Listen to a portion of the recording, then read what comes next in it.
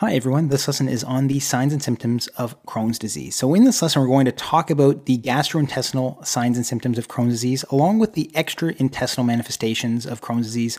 And we're also going to talk about nutrient deficiencies that are associated with Crohn's disease. So this is going to be a long lesson.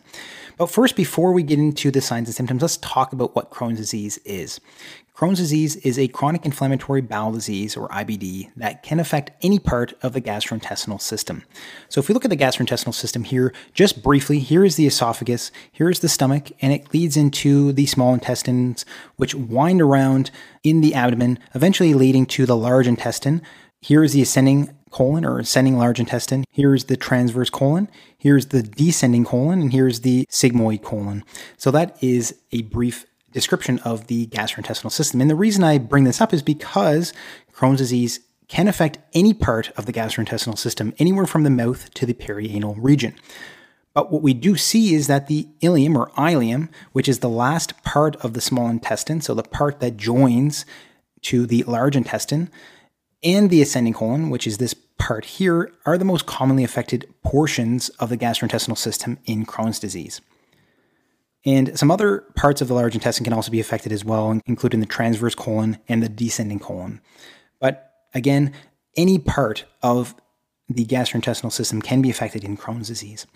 Now, Crohn's disease is just one type of inflammatory bowel disease. Ulcerative colitis is the other type, or the other form of inflammatory bowel disease. But with ulcerative colitis, only the large intestine is affected, and they have different clinical presentations. We're not going to talk much about ulcerative colitis in this lesson. This lesson is specifically on Crohn's disease. What is the epidemiology of Crohn's disease? Crohn's disease is more prevalent in European and Ashkenazi Jew populations, and there is a higher risk of Crohn's disease in smokers. And alternatively, there's actually a decreased risk of ulcerative colitis with smoking. So there is a difference here with Crohn's disease and ulcerative colitis. And there is an onset of Crohn's disease in two particular age groups. One is prior to the age of 30, and there's another smaller prevalence increase around the age of 60. And the topic of this lesson is that there are a wide variety of signs and symptoms of Crohn's disease, with an onset of these signs and symptoms that is often subtle and insidious. So they subtly occur over longer periods of time. Now let's talk about the signs and symptoms of Crohn's disease. The first one is abdominal pain. So there is recurrent episodes of abdominal pain that often occur after eating or drinking, which we refer to as postprandial.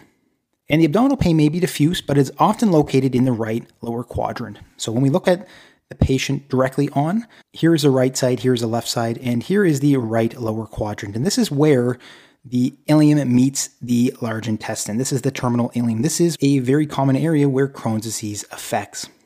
And the abdominal pain in Crohn's disease is described as a cramping pain. Another significant symptom of Crohn's disease is diarrhea, and more specifically, watery diarrhea.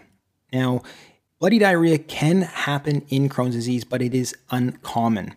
Whereas in ulcerative colitis, it is more common. So this is a difference in clinical presentation between Crohn's disease and ulcerative colitis. Crohn's disease, more watery diarrhea, and ulcerative colitis, more bloody diarrhea. And the diarrhea in Crohn's disease often contains mucus. Some other signs and symptoms of Crohn's disease include flatulence. So the reason there's flatulence and the reason that there is diarrhea is because inflammation of the gastrointestinal tract reduces the ability to absorb nutrients. So these undigested and unabsorbed nutrients get metabolized by bacteria, producing gas. And subsequently, those undigested and unabsorbed nutrients also lead to an influx of water into the large intestine, causing diarrhea. So this is the reason. There is difficulty with digestion and absorption of nutrients. And this goes along with bloating. So again, due to bacterial digestion of unabsorbed nutrients. We can also see perianal skin tags. Now, this is a very important sign of Crohn's disease. Majority of Crohn's disease patients have perianal skin tags, roughly 75% of patients. These are painless, and they are also associated with hemorrhoids and anal fissure disease. So having a perianal skin tag doesn't necessarily mean you have Crohn's disease, but a significant number of Crohn's disease patients have perianal skin tags. Another significant clinical finding in Crohn's disease patients is oral ulcers. So these oral ulcers are also known as aphthous ulcers, so they're like canker sores. Nearly half of patients with Crohn's disease will develop these oral ulcers at some point in their life. Another finding in Crohn's disease patients is a feeling or sensation of an abdominal mass. So this can be a palpable mass, which means it can be felt, and it's present in roughly a quarter of Crohn's disease patients. And it's most commonly located in the right lower quadrant. So this is due to inflammatory changes in that area. Fistulas can also occur in Crohn's disease patients. A fistula is a tunneling connecting one epithelialized surface to another, and they are due to chronic inflammation. There are other things that can cause fistulas, but Crohn's disease is a significant cause. And these fistulas can form in many different places. They can form between the bowel and the skin, which we call introcutaneous. They can form between the bowel and the bladder, which we call introvesicular. They can form between the bowel and the vagina, which we call intravaginal. And they can form in the perianal region. So again, these are tunnels that connect the bowel, which is undergoing chronic inflammation in Crohn's disease, to other epithelialized surfaces. So this can be significant complications of Crohn's disease. We can also see weight loss occurring in Crohn's disease patients. This is due to inflammation throughout the gastrointestinal tract, causing malabsorption or decreased absorption. And it's ultimately due to multiple nutrient deficiencies. We're going to talk about those nutrient deficiencies later on in this lesson. We can also see nausea and vomiting occurring in Crohn's disease patients. Nausea and vomiting are caused by intestinal inflammation and other structural changes. So due to that chronic inflammatory state of Crohn's disease, there can be structural changes within the gastrointestinal system. So the wall of the small intestine can thicken, there can be formation of strictures, and this can ultimately lead to obstruction in some cases. So the wall thickening and strictures that are caused by that chronic inflammatory state can lead to a small bowel obstruction, which can present with nausea and vomiting. And because Crohn's disease is a chronic inflammatory state, we can see fever occurring in Crohn's disease. Again, this is due to inflammation within the gastrointestinal tract. And oftentimes it's a mild fever. And this is more when there's a flare or an active disease. And due to the chronic inflammatory state, especially during active disease, there can be fatigue. So feeling tired, this is actually a very common symptom of Crohn's disease. And as I mentioned before, it's due to the chronic inflammatory state, but also due to malnutrition and then associated anemia.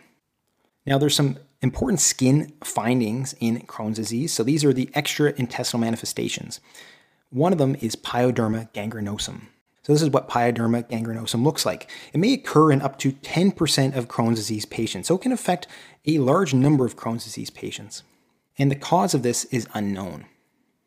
We can also see erythema nodosum in Crohn's disease patients as well.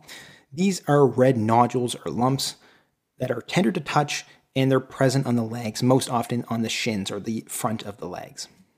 And they are caused by inflamed fat cells underneath the skin. So again, these are two skin findings in Crohn's disease patients, pyoderma gangrenosum and erythema nodosum. Arthritis is another finding in Crohn's disease patients, and it affects a large number of Crohn's disease patients. Approximately 1 in 5 Crohn's disease patients have issues with arthritis. And the areas where arthritis affects oftentimes include the ankles, the knees, the hips, and the wrists. And then there's also ankylosing spondylitis, which is a condition that is associated with Crohn's disease patients. Approximately 1 in 10 Crohn's disease patients will suffer from ankylosing spondylitis. So if you want more information on ankylosing spondylitis, please check out my full lesson on that topic. Now, there's some important findings in the eyes with Crohn's disease patients. Episcleritis is one of those findings. That is inflammation of the episcleral layer of the eye. And uveitis can also be found in Crohn's disease patients. That is an inflammation of the uvea of the eye. So both of these can present with red eye and in some cases difficulty with vision. Now, there are even more associated problems that can occur in Crohn's disease patients. One of them is cholelithiasis. And cholelithiasis is the condition of having gallstones. So Crohn's disease patients are at an increased risk of getting gallstones or developing gallstones. And because they're at an increased risk for having gallstones, they're at an increased risk for gallstone-associated issues, including cholecystitis, which is an inflammation of the gallbladder, and other gallbladder diseases like cholangitis. Now, each of these gallbladder diseases has their own clinical presentations and signs and symptoms. If you want more information on the signs and symptoms of each of these, please check out my full lesson on cholecystitis and other gallbladder diseases. And although I mentioned that Crohn's disease patients are at an increased risk for developing gallstones, one particular set of Crohn's disease patients are at a higher risk for developing gallstones, and those are the ones that have an affected ileum due to their disease. We can also see hepatosteatosis more likely in Crohn's disease as well. So hepatosteatosis is a condition of fat deposition in the liver, or a fatty liver. Crohn's disease patients are at an increased risk of hepatosteatosis and non-alcoholic fatty liver disease, or NAFLD, which can present with gnawing, right upper quadrant pain, and an increased risk for cirrhosis later on in life. Now, Crohn's disease patients are also at an increased risk for kidney stones. So kidney stones is also known as a condition of nephrolithiasis. And with kidney stones, they may experience renal colic, which is flank pain that radiates to the groin. So again, flank pain radiating to the groin, hematuria, dysuria. So hematuria is blood in the urine, dysuria is a burning sensation when urinating, and they can also have some nausea and vomiting as well. And then Crohn's disease patients are also at an increased risk for urinary tract infections. So again, increased risk of urinary tract infections in Crohn's disease patients. With urinary tract infections, there's going to be urgency, so a feeling that you need to use the washroom very quickly. There's an increased frequency of urination with urinary tract infections, and then there's dysuria, that burning sensation when urinating. And this may be due to intravesicular fistulas, which are fistulas that connect part of the gastrointestinal system to the bladder. So bacteria from the gastrointestinal tract can enter into the bladder, increasing the risk of urinary tract infections.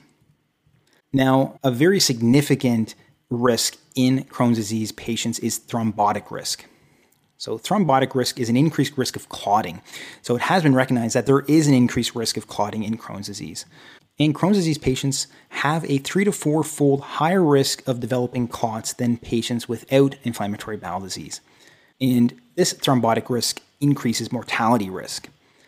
So with regards to the formation of clots, there can be thromboembolism that occurs. Pulmonary embolism is one finding. So that's where a clot forms in a vein and travels to the lungs, causing pulmonary embolism. And then there can be ischemic stroke that can occur as well. A clot can form, and that clot can go to the brain and cause a stroke. So these are two major consequences of this thrombotic risk that carry high mortality risk. And now we can talk about the nutrient deficiencies that occur in Crohn's disease patients, along with associated symptoms. Now, there is a malabsorption of fat-soluble vitamins in Crohn's disease. These vitamins are vitamins A, D, E, and K. Those are the fat-soluble vitamins. The reason that there is malabsorption of these fat-soluble vitamins is because there's inflammation, oftentimes, in the terminal ileum in Crohn's disease patients. So if there is inflammation in this area near the terminal ileum or the terminal ileum, this is where fat-soluble vitamins are absorbed. So if there's inflammation there, they're going to have difficulty being absorbed. So with regards to deficiencies of these vitamins, vitamin A deficiency can cause reduced night vision. Vitamin D deficiency can lead to fatigue, depression, and later risk of osteoporosis. Vitamin E deficiency can lead to reduced peripheral sensation and muscle weakness. And vitamin K deficiency can lead to an increased bleeding risk. So Crohn's disease patients may have deficiencies in some or all of these vitamins, but we might not see all the clinical features of each of these types of deficiencies. For instance, vitamin E deficiency might not necessarily present with these signs and symptoms in Crohn's disease. And then vitamin K deficiency, there can be increased bleeding risk, but there's also this increased clotting risk in Crohn's disease. So there can be some opposite issues going on at the same time. Now, there are other deficiencies and associated symptoms as well. One of these is vitamin B12 deficiency. The reason is because vitamin B12 is absorbed at the terminal ileum as well. There can be folate deficiency, which is absorbed at the first part of the small intestine known as the duodenum. There can be iron deficiency, which is also absorbed at the duodenum. And with all three of these, vitamin B12 deficiency, folate deficiency, and iron deficiency, this can lead to anemia. So anemia can occur from all of these types of deficiencies. So even one of these deficiencies can lead to a type of anemia. And then there can be even more deficiencies in Crohn's disease patients. Some of these include selenium, zinc, and vitamin B1 deficiencies. So again, as you can see, there's a lot of different deficiencies. Vitamin B12 deficiency can lead to macrocytic anemia, depression, fatigue symptoms, and some other neurological symptoms. Folate deficiency can also lead to a macrocytic anemia. Iron deficiency can lead to a microcytic anemia, where the cells are smaller in size. And all of these, because they can lead to anemia symptoms include fatigue, pallor, shortness of breath, and chest pain in some severe cases. And then some of these other deficiencies, selenium, zinc, vitamin B1, these can all have other types of signs and symptoms that can occur as well. Please check out my lessons on these topics if you want more information on those signs and symptoms. So if you want more information on Crohn's disease and inflammatory bowel disease, please check out my full lesson on this topic. And if you haven't already, please like and subscribe for more lessons like this one. Thanks so much for watching, and I hope to see you next time.